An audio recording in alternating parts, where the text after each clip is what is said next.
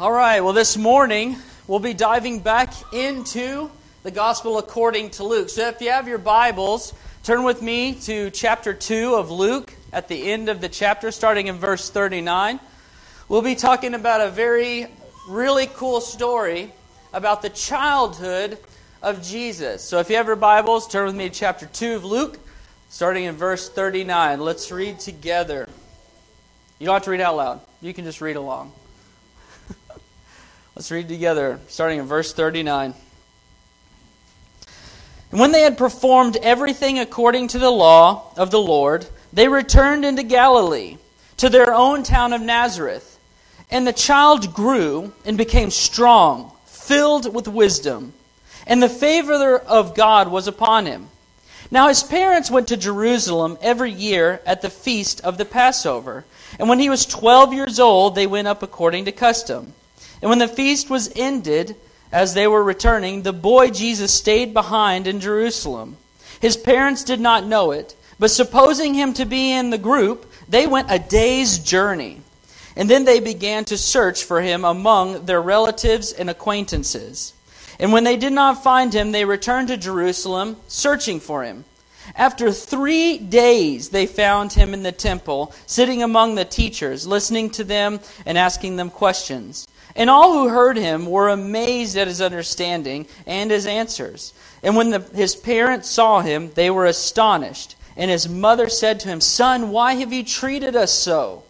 Behold, your father and I have been searching for you in great distress." And he said to them, "Why were you looking for me? Did you not know that I must be in my Father's house?" And they did not understand the saying that he spoke to them. And he went down with them and came to Nazareth and was submissive to them. And his mother treasured up all these things in her heart. And Jesus increased in wisdom and in stature and in favor with God and man. This is the word of the Lord. Praise be to God. Let's pray. Heavenly Father, we're so grateful of this story. We're so grateful that you saw fit in your infinite wisdom to include such a portion in the Gospel according to Luke. That we get to peer in for just a moment what adolescence was like with Jesus and why it is included in here. That it may be a nourishment to our souls and our understanding of Christ and His obedience. So Lord, we ask this morning that you would bless our time in the Word and bless our hearts and guide our hearts and minds to understanding your Word and how we are also to be obedient. It is in Christ's name we pray. Amen. Amen.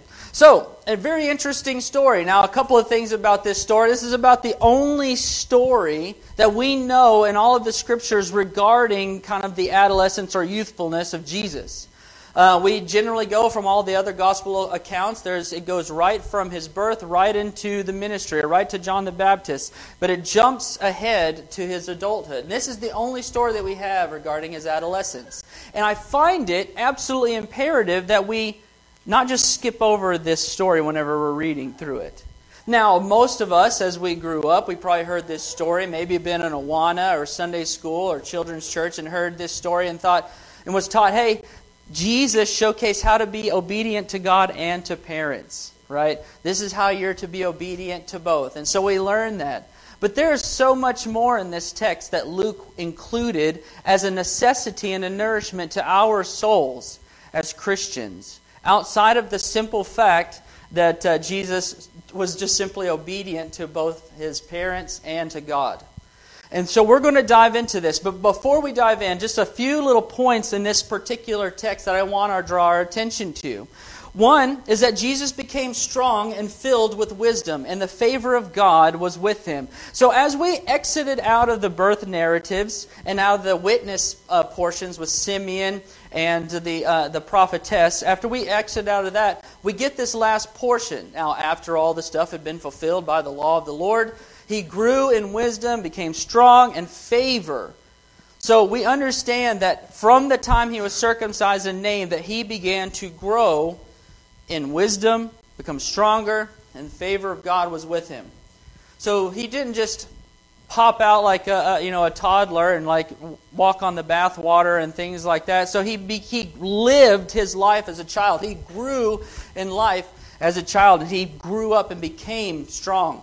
and grew in wisdom. Next is the faithful obedience of Jesus' parents. I wanted us to see this, that it was very clear that the parents remained faithful even throughout the years of Jesus' youth. That every single year they would go to the Passover feast in Jerusalem. Could you imagine being the parents of the Son of God?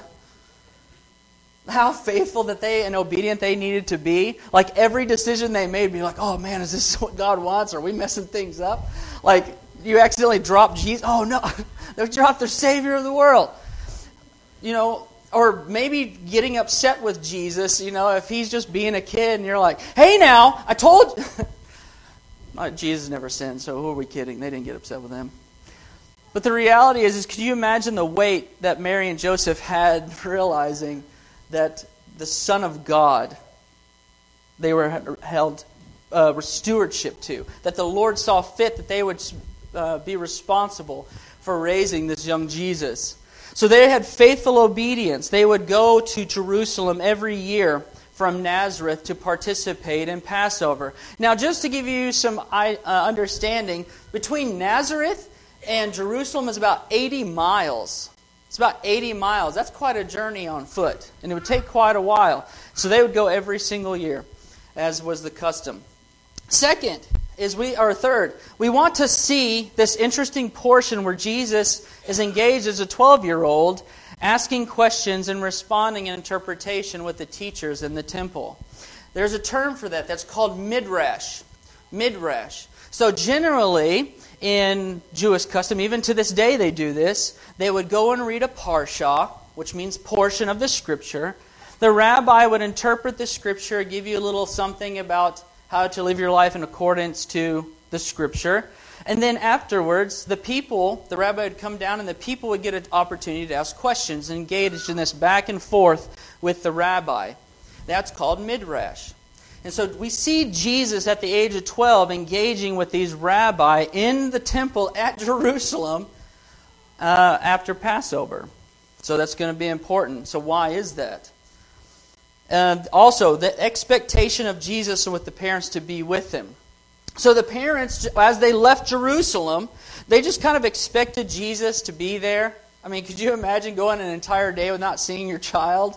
And being like, wait a second, I thought he was with you. No, I thought he was with you. An entire day they went without knowing Jesus was there. They just assumed that he was with them. So they got distressed. They had the expectation that Jesus would just have been there. And so we're going to see why that expectation and what Jesus did in the midst of that is so important to understanding how we are to observe the will of the Father. Next, the fear of their bad stewardship. The fear of their bad stewardship. Mary and Joseph became distressed because they thought they lost Jesus. They thought they lost him, so they had to go back and they looked everywhere for him, and then they respond with distress, like, why did you do this to us, Jesus? It has nothing to do with Jesus, but everything to do with the parents. They were distressed because they thought that they were being bad stewards with the most glorious, most precious, most treasured of all things, and that's Jesus Christ. But we're going to learn through this distress, through these anxieties that he had, how it is that we are being shown great mercy in the midst of our anxieties, that the parents felt that they were being bad stewards. Jesus begins to astonish the teachers with his understanding and answers. Now, something that's absolutely incredible is that Luke included that this portion where he was engaging in back and forth with the rabbi was right after Passover. Does anybody know what the theme of Passover is? It's the redemption of the people of God from death and slavery. They were astonished at his understanding and wisdom regarding the redemption of God's people. So in the midrash, they would typically go back and forth in questions regarding the parsha that they read. And so Jesus was able to respond back and forth with these teachers of the law regarding redemption, reconciliation, deliverance from bondage. I find that Luke included this because we're going to begin to understand, and so will Mary, what the real purpose of Jesus is for. there's the realization of Jesus' Father in heaven and His purpose. That Jesus, whenever He was found by His parents, said, "Didn't you know that I must be in my Father's house?" This back reminder to Mary that Jesus is not your child. That He has a purpose. That He was born, given to you as a steward. That God saw great mercy and grace upon you to allow Him to be born through you. And now you have to understand that as this child is growing and it continues to grow and then get to the age of 30 to 33 years old, He has a defined purpose by which He is here. Which is what? Redemption, reconciliation, deliverance of bondage of slavery for the people of God. So Mary and Joseph in that moment are being reminded of the true nature and the purpose of Jesus to which they are raising. And lastly, Jesus shows understanding of the parents' concerns and is obedient, both to the Heavenly Father and to His earthly mother. In the midst of all this, Jesus could have been like, "Do you not know who I am?" And just been like, "Be gone, Mary and Joseph," and just went on His way and become who He was destined, purposed to become. He could have completely dismissed Mary and Joseph and just be like, you guys know who you are? You're earthly parents. I'm about my Father's business." But He didn't. In the midst of her distress regarding Him, He did what? The text says He was submissive to them.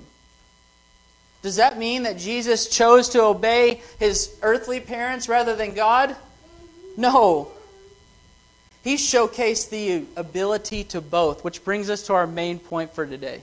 This is our main thing. If there's anything you take away from this morning's sermon, it's this: that Jesus' obedience showcases His purpose in the will of the Father and the love of His people.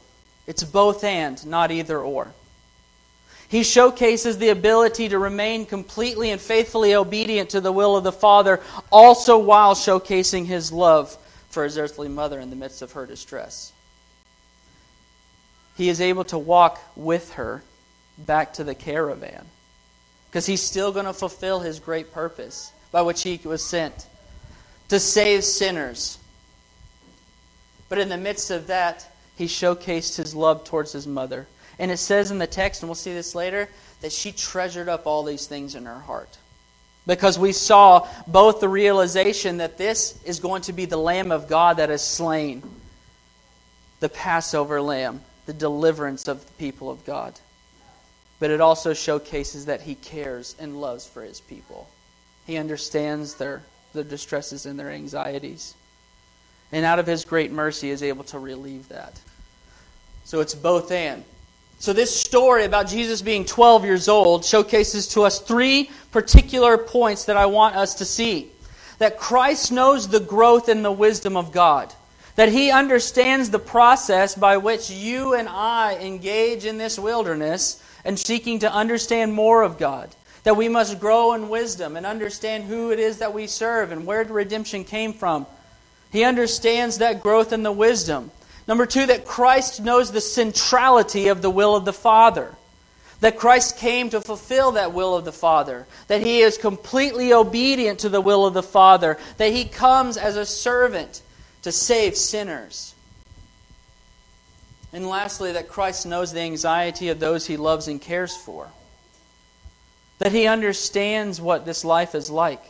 And we're going to see that we have a great high priest to whom sympathizes with us because He's been through it. He's been through it as a child.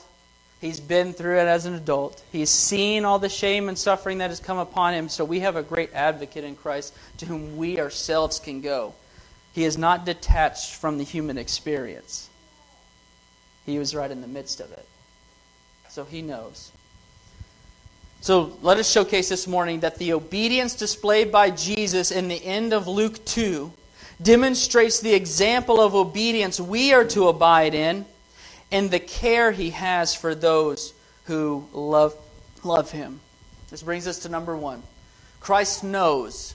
Christ knows the growth in wisdom. The growth in wisdom. Twice we saw this, both at the beginning of the portion, at the end of the portion, that Christ grew in wisdom and in stature and in favor of God. That as a child He went through this process. Jesus, being the Son of God, grew in wisdom and favor. He became strong. It becomes easy to dismiss Jesus because of His divine nature. We dismiss His human nature from time to time. That we see Him in such as reigning and sovereign King, the Lord over all things, that we completely overlook the reality that He had a human nature as well. That He went through this life. He knows what scraping the knee is like. He knows the anguishes that come upon the hearts of the people. He understands what it feels like, and we're going to see that here in a moment. He had to condemn sin in the flesh, therefore He endured all that humanity endured, including the evil of school. Can I get an amen from the kiddos? And for anybody else who might be in college or seminary. He even endured school. Now this is something quite intriguing. Because back in the first century, there was a process for Jewish boys to get into school. And do you know what age they started school? At 6 years old. In the Talmud, the current Talmud, you can go in and actually read this. It says at the 6 years old, we stuffed them with Torah like an ox. That means they feed them nothing but the Scriptures over and over again. From the age of 6, anybody in here 6 years old? Nobody? How about between 6 and 10? You little ones in here. Oh, there's a few of you in here. I see you. You guys hiding. But between the ages of around 6 and 10 years old, they would memorize the entirety of the Torah. Genesis, Exodus, Leviticus, Deuteronomy, and Numbers. All 5 first books of the Bible memorized word for word perfect. You think Awana is hard? These Jewish boys would be submitted to this school from 6 to 10 years old. And that's all they're taught. The only thing they're taught is Torah, Torah, Torah, Torah, Torah. And they would have it memorized. Now, from about the age of between 10 and 12 and 10 and 13, depending on some schools, the first school they went to, the one at age 6, is called Bet Sefer. Bet Sefer, which means house of the book. House of the book, which is where we get Torah from. It's the book of the law. Bet Sefer, and that's the school they would go to. Now, around 10 years old, they would graduate, I guess, up to the next school, which is called Bet Talmud. Bet Talmud, which means house of learning or house of teaching. House of teaching. Now, between the ages of 10 and around 12, 13 years old, the only thing that they would learn at this time was the rest and memorize the rest of the Old Testament. We're talking everything past the Torah they would memorize, word for word. So those moments whenever we're going through the Gospels and Jesus spits a verse to them, and then it says that the Pharisees got angry and wanted to kill Him, it's because He was doing this back and forth stuff. They knew what He was saying. And we'll see this as we go through Luke. That He would quote a verse, and basically the next verse would be something like that, and then the wicked priest, shall be cut off from the people. And of course they wanted to kill Him. They just didn't rise up and wanted to kill Him for no reason. He was using Scripture in a very specific way. So all these boys would memorize all of this stuff. Now during this time, they would also begin to start asking the rabbis questions. In their education format, it wasn't good enough just to simply memorize and spit back a response. They had to know everything that was around it. What's the theme? What it was before it, what was after it. They had to understand it completely. So as they're between 10 and 12, 10 and 13 years old, they would start asking questions to the rabbi like, I understand this portion of text says this, but what does this portion mean here or this portion mean here in relation to all this? So they would start engaging with the rabbis back and forth, asking questions and responding. And the rabbis would be like, well, this is my interpretation of that. That term where they respond back to the kids, or whenever they teach from the synagogue, is called their yoke. How intriguing. A yoke that you put on an ox. It's something you take upon yourself as an understanding of what work you should be doing in this life. So whenever a rabbi would say, hey, this is my interpretation, if you receive that, you're taking upon that particular rabbi's yoke. Now, from around 12, 13, 14 years old, they would move on to a different school. And this is if you were like the best, right? We're talking Yale, Harvard. We're talking the best of the best. If you were cream of the crop of your understanding of the Scriptures, you'd move on to Bet Midrash. Bet Midrash means house of interpretation or house of understanding. This is the point in time at that age whenever a young boy would go up to a rabbi and say something like, "Hey, I understand your teaching. I enjoy it. I've taken your yoke upon myself. Let me be your disciple." And then the rabbi would respond to them, if they wanted to, "Lechachrai, come follow me."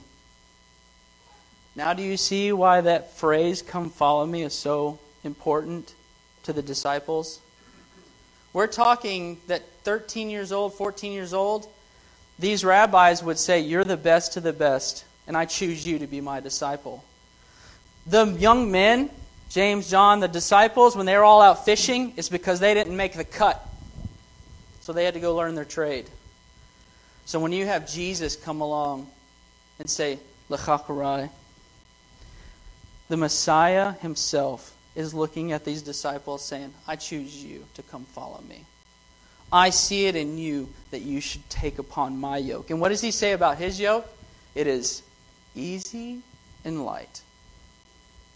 So as we go through the time of Luke, as we start seeing these things play out, may that be a reminder of your head, some of these phrases that Jesus says.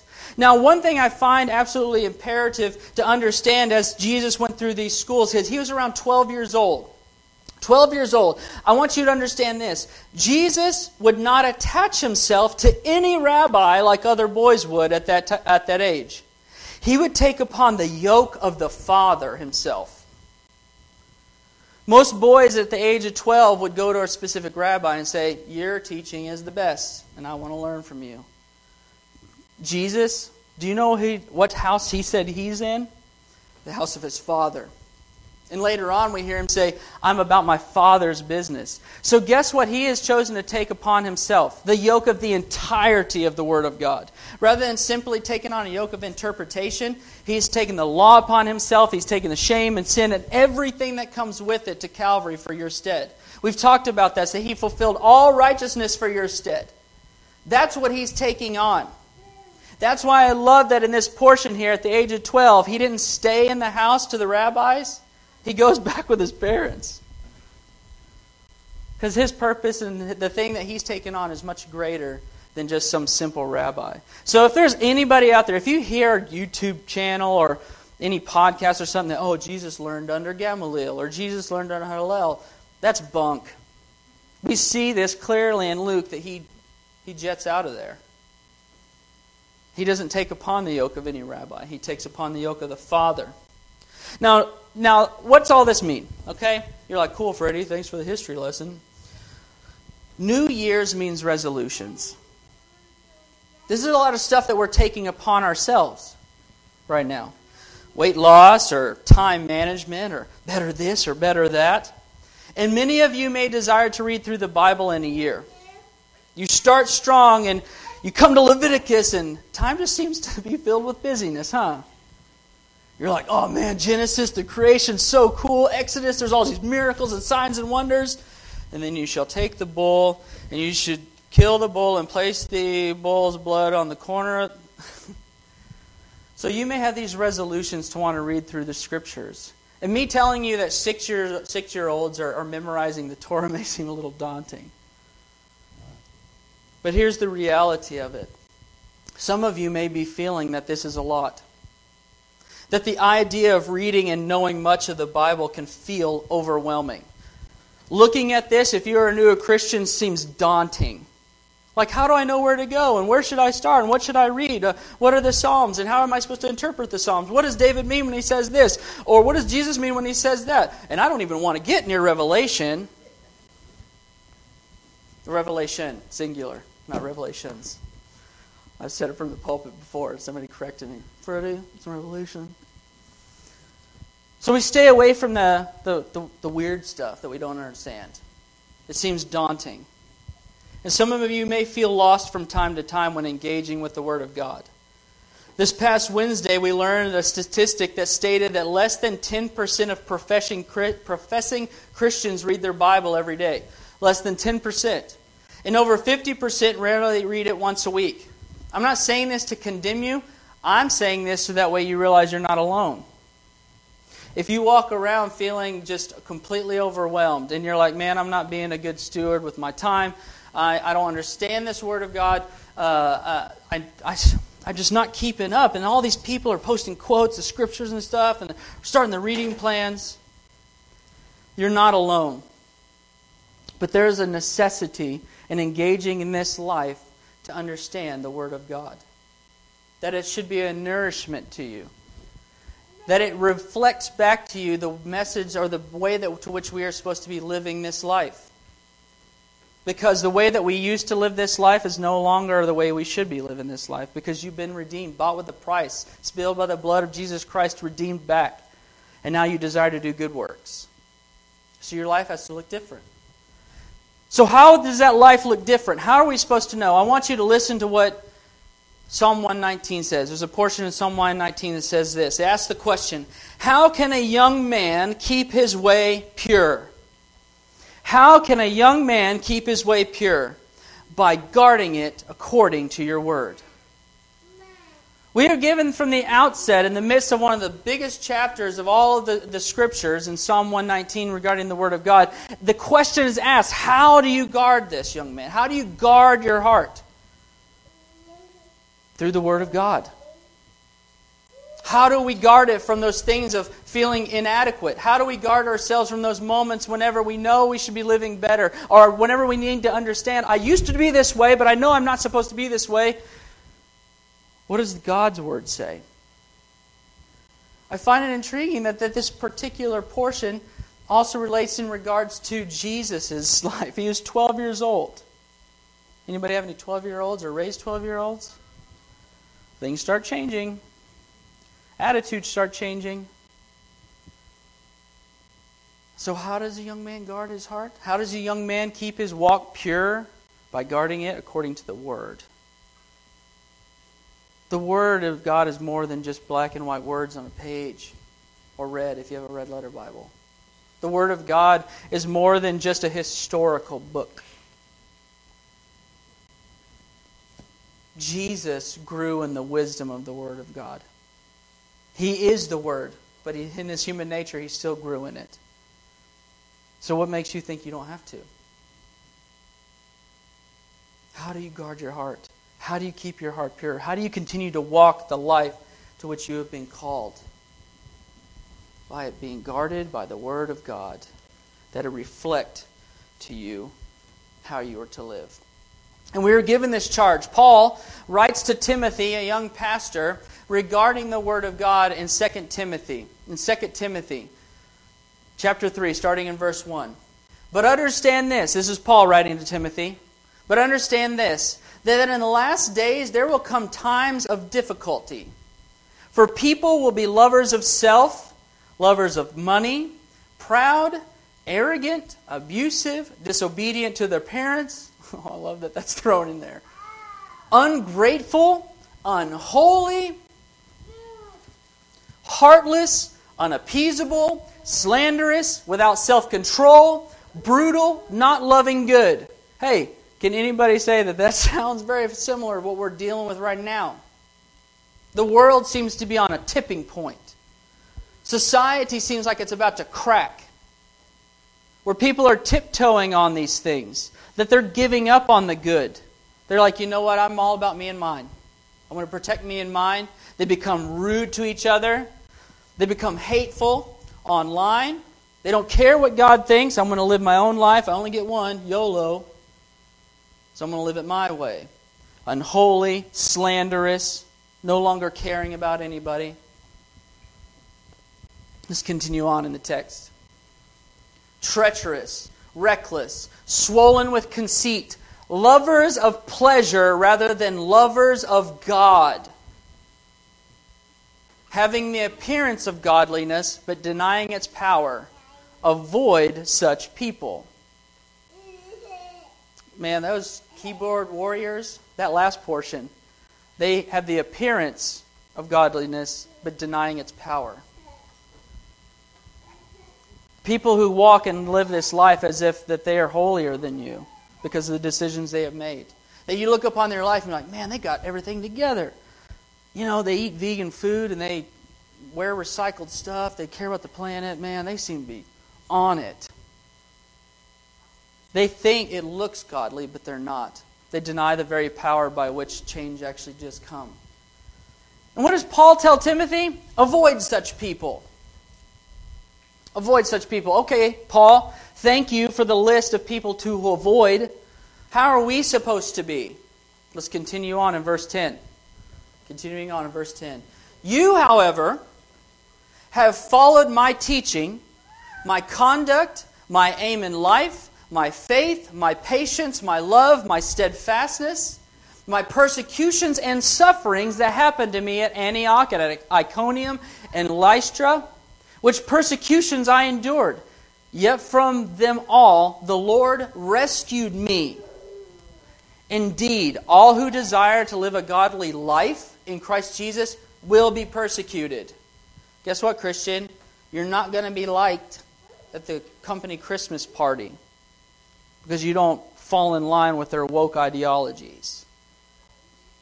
You're not going to be liked whenever you go to the baseball game or soccer game because you're simply a Christian nowadays. That used to be a foreign thing. Everybody used to go to church. It used to be just extremely commonplace to be Christian and at least to live by Christian values. Nowadays, you're looked at as a pest. A roadblock to progress. It seems kind of like we're in those times now, isn't it? While evil people and impostors will go on from bad to worse, deceiving and being deceived. But as for you, continue in what you have learned and have firmly believed, knowing from who you learned it, and how from childhood you have been acquainted with the sacred writings. Oh, there it is. Which are able to make you wise for salvation through faith in Christ Jesus. All Scripture is breathed out by God. Here's a fancy term that you guys can use. Theopneustos. Theopneustos means God breathed. And profitable for teaching. If you don't understand something, the Scriptures are where you're to go to understand it. For reproof. That's living your life in such a way that you think you're doing right only to find out later that you're not. So reproof corrects that. Correction. Sometimes we just need to be told that we're sinning. That we need to repent from it. And training in righteousness. Do you want to understand how to live a godly life? Do you want to understand the call of God on your life to walk in alignment to the will of the Lord? It's through the Word of God. Verse 17. That the man of God may be complete. That means whole, built up, complete. Not broken. Not completely dismembered, but complete and whole. Equipped for every good work. We have been called, and I say it all the time, Ephesians 2:10, that you've been saved in Christ Jesus to do good works, which God has prepared for you to do ahead of time. That all of us desire to do good works. That out of the overflow of our salvation we go and do the will of the Father to do good works. Which brings us to part number 2. Number 2. Oh, I'm sorry. 2 Peter. Let's listen to Peter in regards to what this means, how we are to live godly lives. This dichotomy that we saw in Timothy, the dichotomy that we saw. 2 Peter chapter 1, starting in verse 3. His divine power has granted to us all things that pertain to life and godliness, through the knowledge of Him who called us to His own glory and excellence, by which He has granted to us His precious and very great promises, so that through them you may become partakers of the divine nature, having escaped from the corruption that is in the world because of sinful desire. For this very reason, make every effort to supplement your faith with virtue. Whenever you go and receiving Christ Jesus by faith, you desire to do good. So you start pushing that point of virtue, that you become virtuous. And with virtue, knowledge. Once you start moving from desiring to do good, now you start understanding. You start reading the Scriptures and understand who Christ is and what He has called us to do and how we live godly lives. With knowledge, self-control. Once you know how to live and what God desires for you in the Scriptures, you can live self-control. Because you know, I know not to do that. I know not to do that. I stay away from this. You start putting things out of your home and out of your way so that way you're not tripped up. That's self-control. And self-control with steadfastness. Once you remove those boundaries, you can begin walking and staying faithful to it. Doesn't mean you won't trip. Doesn't mean you won't fail sometimes. But steadfastness, even when you trip, is to continue forward. Continue forward. And with steadfastness, with godliness.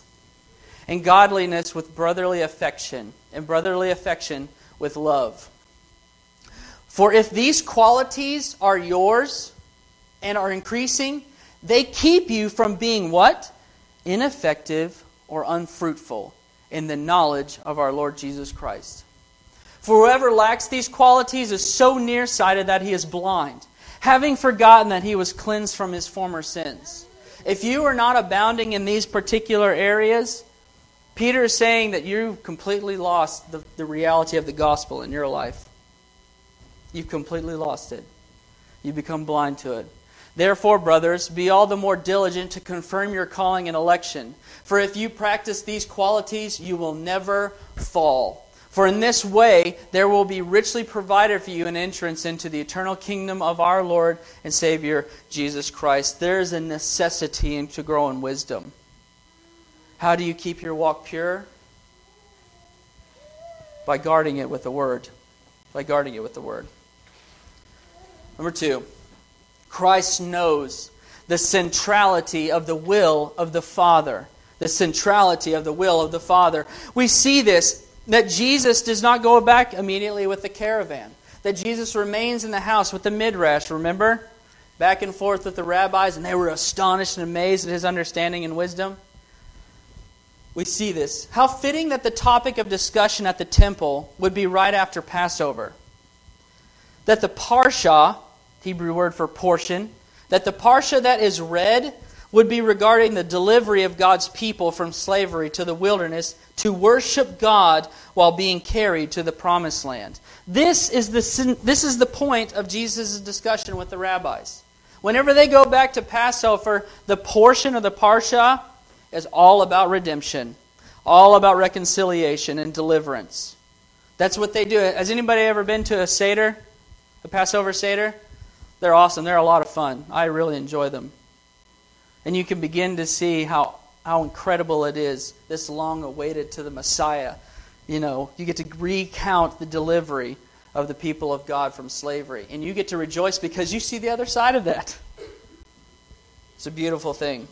But how fitting is it that this is the portion we see in Luke? That Luke draws our attention to this particular portion here. That Jesus is engaging back and forth with the rabbis regarding the deliverance of God's people from bondage. And this is where the rabbis were astonished at his understanding. Because Christ came with a purpose, did he not? To save sinners. To deliver his people from bondage. To deliver them from death. That he would become the Passover lamb himself. Of course he's going to know these portions of Torah and astonish the rabbi. Because he is him. He is that one. How fitting that this portion would be the one that would be reading, that Jesus would engage with. Jesus abiding in the Father's house demonstrates that his purpose is found in the will of the Father. And the Father's will is that Jesus is to be the Passover lamb by which the people of God would be delivered from death. Be delivered from death. Now I want us to go to Psalm 136. Psalm 136. If you have your Bible, let's turn to Psalm 136. Now this is what is called the Hallel. At the end of a Passover dinner, this text is read for everybody in anticipation of the Messiah. I want us to read through it together to realize that Christ is this very fulfillment of this Hallel. Now check this out. You may notice in your Bible that after every beginning line, the text, his steadfast love endures forever, is every line. So what we'll read is the first portion. Just know that the term or the phrase, his steadfast love endures forever, showcases the covenant faithfulness of God to his promises. So let's read those portions together. Starting in verse 1, Psalm 136. Give thanks to the Lord, for he is good. Give thanks to the God of gods. Give thanks to the Lord of lords. To Him who alone does great wonders. To Him who by understanding made the heavens. To Him who spread out the earth. To Him who made the great lights, the sun to rule over the day, the moon and stars to rule over the night. To Him who struck down the firstborn of Egypt and brought Israel out from among them with a strong hand and an outstretched arm. To Him who divided the Red Sea in two and made Israel pass through the midst of it, but overthrew Pharaoh and his host in the Red Sea. To Him who led His people through the wilderness. To Him who struck down great kings and killed mighty kings, Sihon, king of the Amorites, and Og, king of Bashan, and gave their land as a heritage to Israel, His servant. It is He who remembered us in our low estate and rescued us from our foes. He who gives food to all flesh. Give thanks to the God of heaven. Can you imagine having them just read that? And Jesus is sitting there discussing redemption with them. Oh, that their eyes may be open to this realization. That the very song that they sing in anticipation for redemption is sitting there with them at the age of 12. Jesus had to be in the Father's house because that is the destination to which He will carry the people of God. He had to be in that house because that's the destination we are going. And we see this in John 14. John 14, starting in verse 1. This is Jesus speaking right before He's betrayed. He's talking to His disciples. Listen to what Jesus says here. Let not your hearts be troubled. Believe in God. Believe also in me. In my Father's house are many rooms. If it were not so, would have I told you that I go to prepare a place for you? And if I go and prepare a place for you, I will come again and will take you to myself, to where I am, you may be also. And you know the way to where I am going. Thomas said to Him. Now, let's just make a quick side note. I hate the fact that they call Thomas the doubter. I would much rather us change it to Thomas the confirmer. He wasn't about to just be swayed by anybody. He wanted to be sure of everything he wanted to do. If the Lord Jesus came through, all the other disciples were like, oh yeah, this is awesome. Thomas is like, wait. I need proof. May we be like Thomas, that we understand and confirm that which we believe before we just dive in with zeal. So Thomas asked this question, and I love that he asks it. Lord, we do not know where you're going. How can we know the way? So he's saying, wait a second, Jesus, you're saying we're going to be going with you to this place. We don't know the way. Listen to what Jesus says next. I am the way and the truth and the life. No one comes to the Father except through me. If you had known me, you would have known my Father also. From now on, you do know Him and have seen Him. Don't tell me Jesus didn't come and say, oh, he didn't say that He was Messiah. He never said that He was God. Yeah, He did. Verse 8. Philip said to Him, Lord, show us the Father, and it is enough for us. Philip's zeal. Jesus answers, have I been with you so long, and you still don't know me, Philip?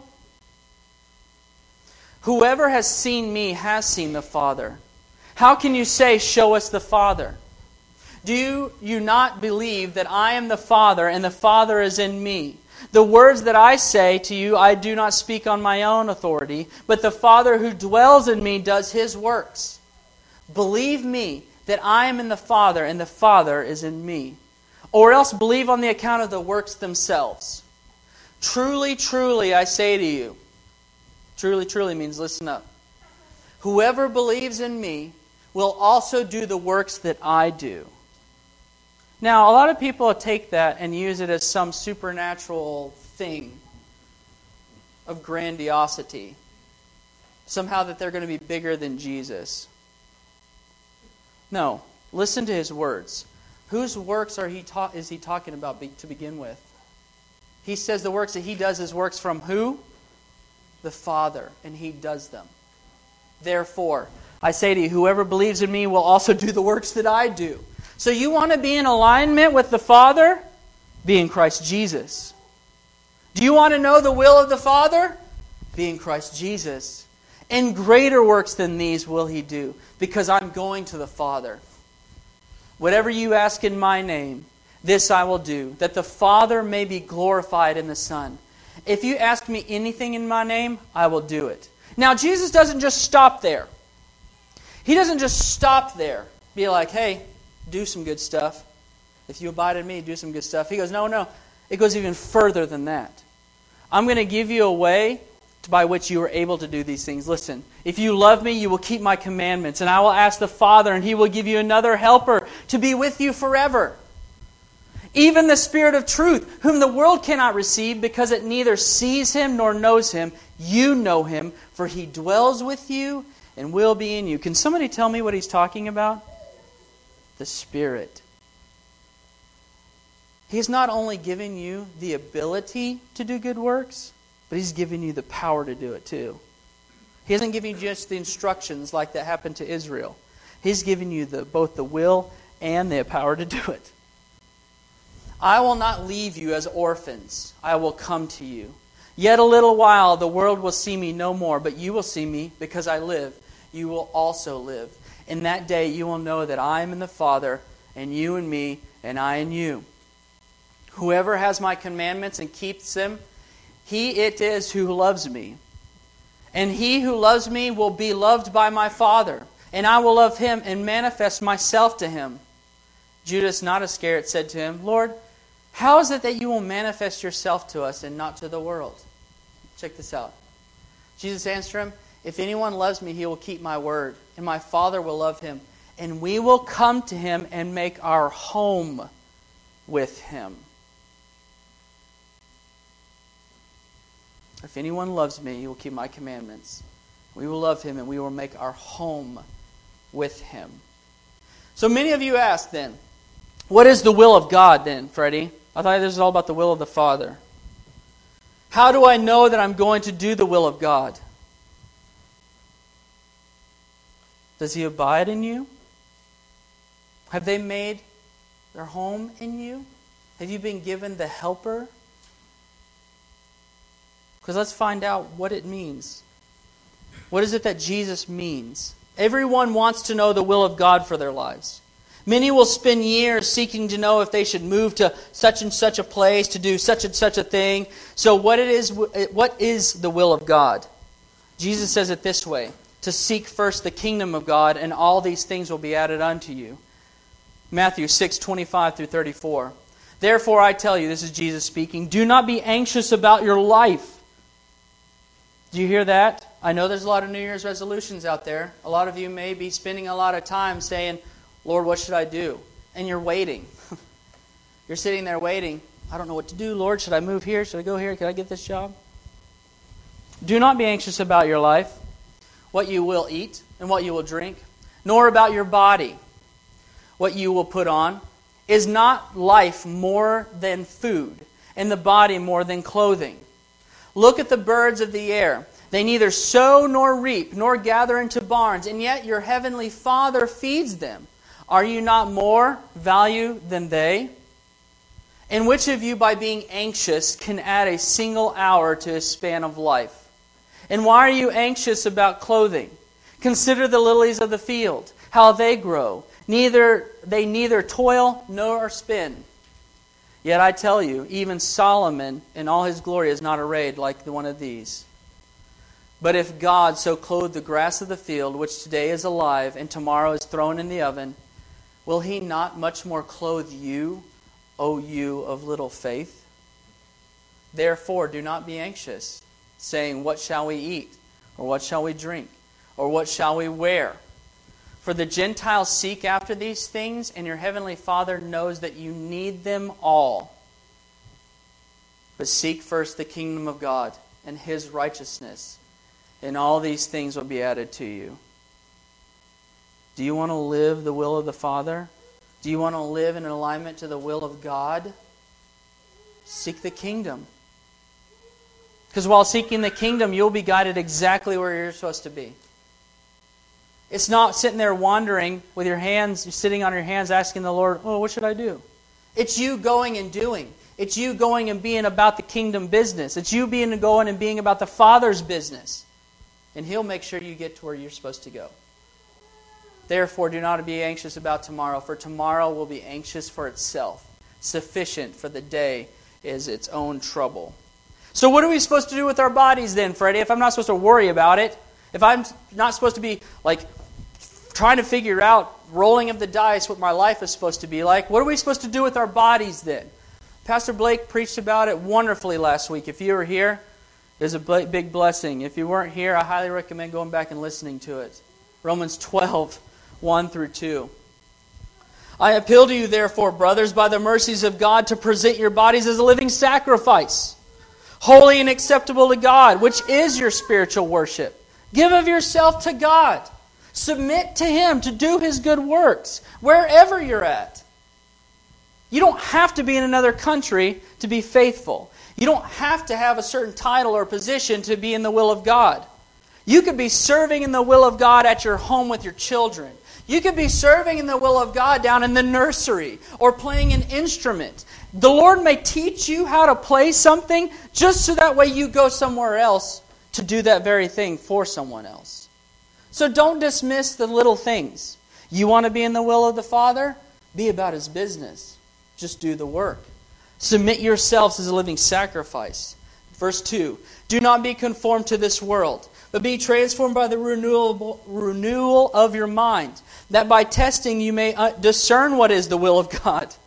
Through testing, you're going to figure this out. What is good and acceptable and perfect. I love 1 John 4. 1 John 4 gets right to the matter. 1 John 4 gets right to the matter regarding the will of God. So let's dive into it. Beloved, do not believe every spirit, but test the spirits to see whether they are from God. For many false prophets have gone out into the world. By this you know the Spirit of God. Every spirit that confesses that Jesus Christ has come in the flesh is from God. And every spirit that does not confess Jesus is not from God. This is the spirit of the Antichrist, which you heard was coming and now is in the world already. Oh, we see that every day. Verse 4, little children, you are from God and you have overcome them. Do you know what He called you? Little children. You are children of God. You are from God and have overcome them. For He who is in you is greater than he who is in the world. They are from the world. Therefore they speak from the world, and the world listens to them. Do you understand? Do you want to be a part of the will of God? You're going to be hated. Even in the midst of love, you will be hated. Check this out. We are from God. Whoever knows God listens to us, and whoever is not from God does not listen to us. By this we know that the spirit of truth and the spirit of error. Beloved, let us love one another, for love is from God. And whoever loves has been born of God and knows God. Is love abounding in your life? Love for your brother and sister in Christ? Love for those around you at your workplace? I didn't say tolerance. Notice I didn't say tolerance. I said love for them. Understanding where they're at in their life. The fact that they don't have Christ. That they're not in the same manner as you. To have grace and mercy and kindness with them, that they may see the good works by which you are displaying to them and glorify the Father in heaven. You want to be in the will of God? Love is the key. Verse 8, anyone who does not love does not know God, because God is love. In this, the love of God was made manifest among us, that God sent His only Son into the world so that we might live through Him. And this is love. Not that we have loved God, but that He loved us and sent His Son to be the propitiation of our sins. That's a big word meaning payment. He satisfied. Verse 11, beloved, if God so loved us, we also ought to love one another. No one has ever seen God, but if we love one another, God abides in us, and His love is perfected in us. By this we know that we abide in Him and He in us, because He has given us of His Spirit. We saw that earlier, John 14. And we have seen and testify that the Father has sent the Son to be the Savior of the world. Whoever confesses that Jesus is the Son of God, God abides in him, and he in God. So we have come to know and to believe the love that God has for us. God is love, and whoever abides in love abides in God, and God abides in him. A beautiful picture. If you want to understand if you're living with God and his will, is love abounding in your life? Is love abounding in your life? Number 3, Christ knows. Number 3, Christ knows the anxieties of those he loves and cares. Quickly. Mary and Joseph did not know what happened, or nor did they know what it meant when Jesus, at the time, when Jesus said to them, he must be in his Father's house. But in the submission of Jesus to follow Mary in her distress brought treasure to her heart. That she knew from the very beginning the purpose by which Jesus was born unto her. She may love him, she may adore him, hold him, give him kiss and hugs, and just adore this child. But this child is not hers. This child is not hers, and she was reminded of that in that very moment. In that moment, whenever he asked her the question, do you not know, where else would I be but in my Father's house? She was reminded of his purpose. But what did Jesus do in that moment? Did he say, see ya, peace, I'm going to go do my thing now? No. He went with her. And the text is very, very beautiful. And it says that he was submissive to them. And as he grew, he was submissive to them. And Mary says that she put these things up as treasures in her heart. Do you want to know why? Because though he be God, he cared for her in the midst of those anguishes and distresses. And we see this over and over again. Jesus came to save sinners, as it is the will of the Father. But since it was not his time to be revealed yet, his obedience to his mother displayed his care for Mary, even though she knew of his greater purpose. Everybody knows the shortest scripture in all of the Bible. It's 2 words. Jesus wept. Do you want to know why he wept? Was it because Lazarus had died? No. He knew what he was doing. It was because of that situation, how it affected all the others around him. That the Son was going to be glorified in the midst of bringing Lazarus from the dead. The Lord knew he was going to bring Lazarus from the dead. But yet he wept. Why? Because it says in the text that he saw how it affected everybody else. That they were in great distress and that they were weeping. So Jesus wept with them. We're talking about the Son of God here, who knew he was going to raise Lazarus from the dead, and yet weeps because of the effect it had on the people that he loved. How great a Savior that we have. He sympathizes with us, who weeps when we weep, who rejoices when we rejoice. Not because of some grandiose thing, it's because he cares for you. He understands your anxieties and is willing to meet you where you are, just as he did with those he loves. God knows you and knows your sorrows, anxieties, and despairs. We see this in Philippians 4. I had a wonderful conversation with a brother here recently regarding this very thing. Listen to what Paul writes in Philippians 4. Rejoice in the Lord always. Again, I will say rejoice. Let your reasonableness be known to everyone. The Lord is at hand. Do not be anxious about anything, but in everything, by prayer and supplication with thanksgiving, let your request be known to God. And the peace of God, which surpasses all understanding, will guard your hearts and your minds in Christ Jesus. Now, I'm sure many of you have heard that text, and somebody may have said it to you whenever you're anxious. You may have been in the pit of despair. You may have just lost your job. You may have had a family member or a friend pass away, and someone just walks up to you and be like, don't be anxious, the Bible says so. How careless. Do you want to know why Paul wrote what he wrote here? 2 chapters before, he writes about his own anxiety. Whoa. He had sent for Epaphroditus and Timothy to come minister to him. Epaphroditus leaves the church at Philippi, comes up to minister to Paul. Epaphroditus gets sick and almost dies. He almost dies. Paul, being anxious about what would happen, he was anxious about Epaphroditus being sick. He was anxious about what would happen at the church at Philippi. Oh, this is all my fault. I asked them to come to bring me my stuff, and now they're going to be without a pastor. And the text says that the Lord was rich in mercy, not just to Epaphroditus in delivering, but also to Paul, that he may be less anxious. The point is not to just simply abstain from anxiousness.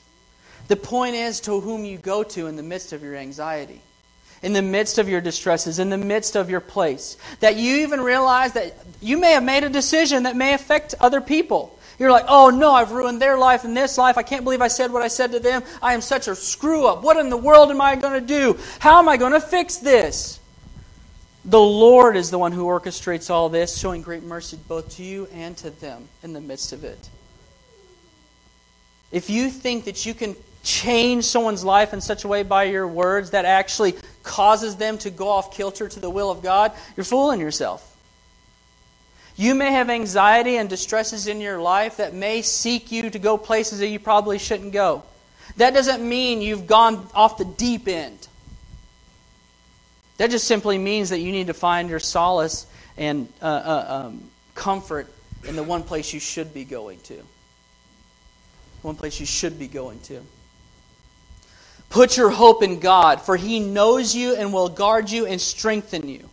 1 Peter 5, starting in verse 6. Humble yourselves, therefore, under the mighty hand of God, so at the proper time that He may exalt you, casting all of your anxieties on Him because He cares for you. Why should you cast it on Him? Because He cares for you. Why does He care for you? Because He's been there. He's been there. He's not detached. He knows it. He feels it. He even weeps when others around Him weep. He knows. Cast all your cares upon Him, for He cares for you. Be sober-minded. Be watchful. Your adversary, like the devil, prowls around like a roaring lion, seeking someone to devour. Do you know why anxiety comes your way? Because he loves to munch that stuff up. If you've got a fear in your life, he's going to use it. The devil only uses what you already have there. He doesn't conjure stuff up. So if you have a fear about losing your job, or if you have a fear about losing a friend or a family member, he's going to use it. He's going to use it in such a way your anxiety is going to explode at times. But how are you to overcome it? To be sober-minded. So we are to do what? Resist him, firm in your faith, knowing that the same kinds of sufferings are being experienced by your brotherhood throughout the world. You're not alone. The things that you're experiencing, you are not alone. And after you have suffered a little while, the God of all grace, who has called you to His eternal glory in Christ, will Himself do what? Restore you. Confirm you. Strengthen and establish you. Those sound like some pretty good things. So whenever it says do not be anxious, that just doesn't mean, oh, anxiety go away, please. It means you need to take that anxiety where it needs to go. To cast it upon the Lord, because He took everything for you. He condemned sin in the flesh for you. So you can cast it all upon Him because He cares for you. He's been there. So that way you may be restored, confirmed, strengthened, and established. Lastly, I want to quote to you 1 Corinthians 10:13. 10:13. Very last verse of that section. I want you to understand something about you not being alone. Listen here.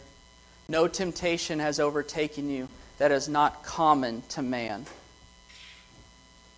God is faithful, and He will not let you be tempted beyond your ability. But with the temptation, He may also provide the way of escape, that you may be able to endure it. And that does also mean in the midst of your anxiety, your distress, your sorrows. You're not going to be overtaken by it. As a matter of fact, you're not alone in it.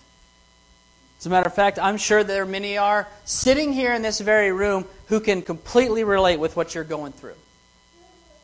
And you guys can build each other up in faith. But you won't be overtaken by it. Because God has provided a way out. Do you want to know what that way out is? The 12-year-old boy who stood in the temple. He is the great high priest, not like any other, who can sympathize with you. Hebrews 4. Check this out. What a great Savior we have. What a great high priest we have. Since we have a great high priest who has passed through the heavens, Jesus, the Son of God, let us hold fast to our confession. For we do not have a high priest who is unable to sympathize with our weakness, but one who in every respect has been tempted as we are, yet without sin. Let us then, with confidence, draw near to the throne of grace. Did it say to fix yourself? Did it say, oh, Jesus did it, you can do it too? That's not what it says. What are you supposed to do in the midst of it? With confidence, draw near to the throne of grace, that we may receive mercy and find grace and help to help in time of need. Are you in need this morning? Are you in need this morning? Are you going to make another resolution that's not going to pan out? Or maybe do you need to place your hope in God a little bit? It didn't say to fix yourself.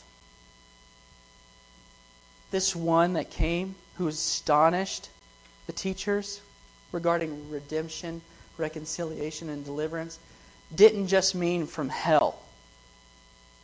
It means from every element of the human experience. He experienced it all and overcame it. Not that you're supposed to be one who overcomes all things now. He done it. Abide in Him. Abide in Him.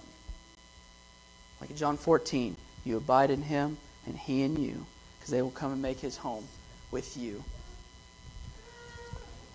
We have a great sympathetic high priest who understands the infirmities that we go through, who understands the anxieties, distress, sorrows. He even understands what it means to go through school. And He weeps for those who weep. So in conclusion, there's 3 things I want us to take home. 3 things I want us to take home. Abide in Christ. As you grow in wisdom during your journey in this life, the wilderness, Christ knows the journey and guides His people with grace. You don't have to be perfect. You don't have to be a know-it-all. But just walk with Him. Just walk with Him. Number 2, abide in Christ. As those who abide in Him, abide in the Father and does the will of the Father, or will of God. Number 3, abide in Christ. As He knows the anxieties and sufferings you have and cares for you to relieve you in His mercy. May we abide in the one who came, who understands, who knows, who focuses, and overcame for our stead. So cast everything that you have upon Him, for He cares for you. He didn't go through this life just simply so that way you could feel unguilty anymore. It's that we have an advocate in all things that we can go to.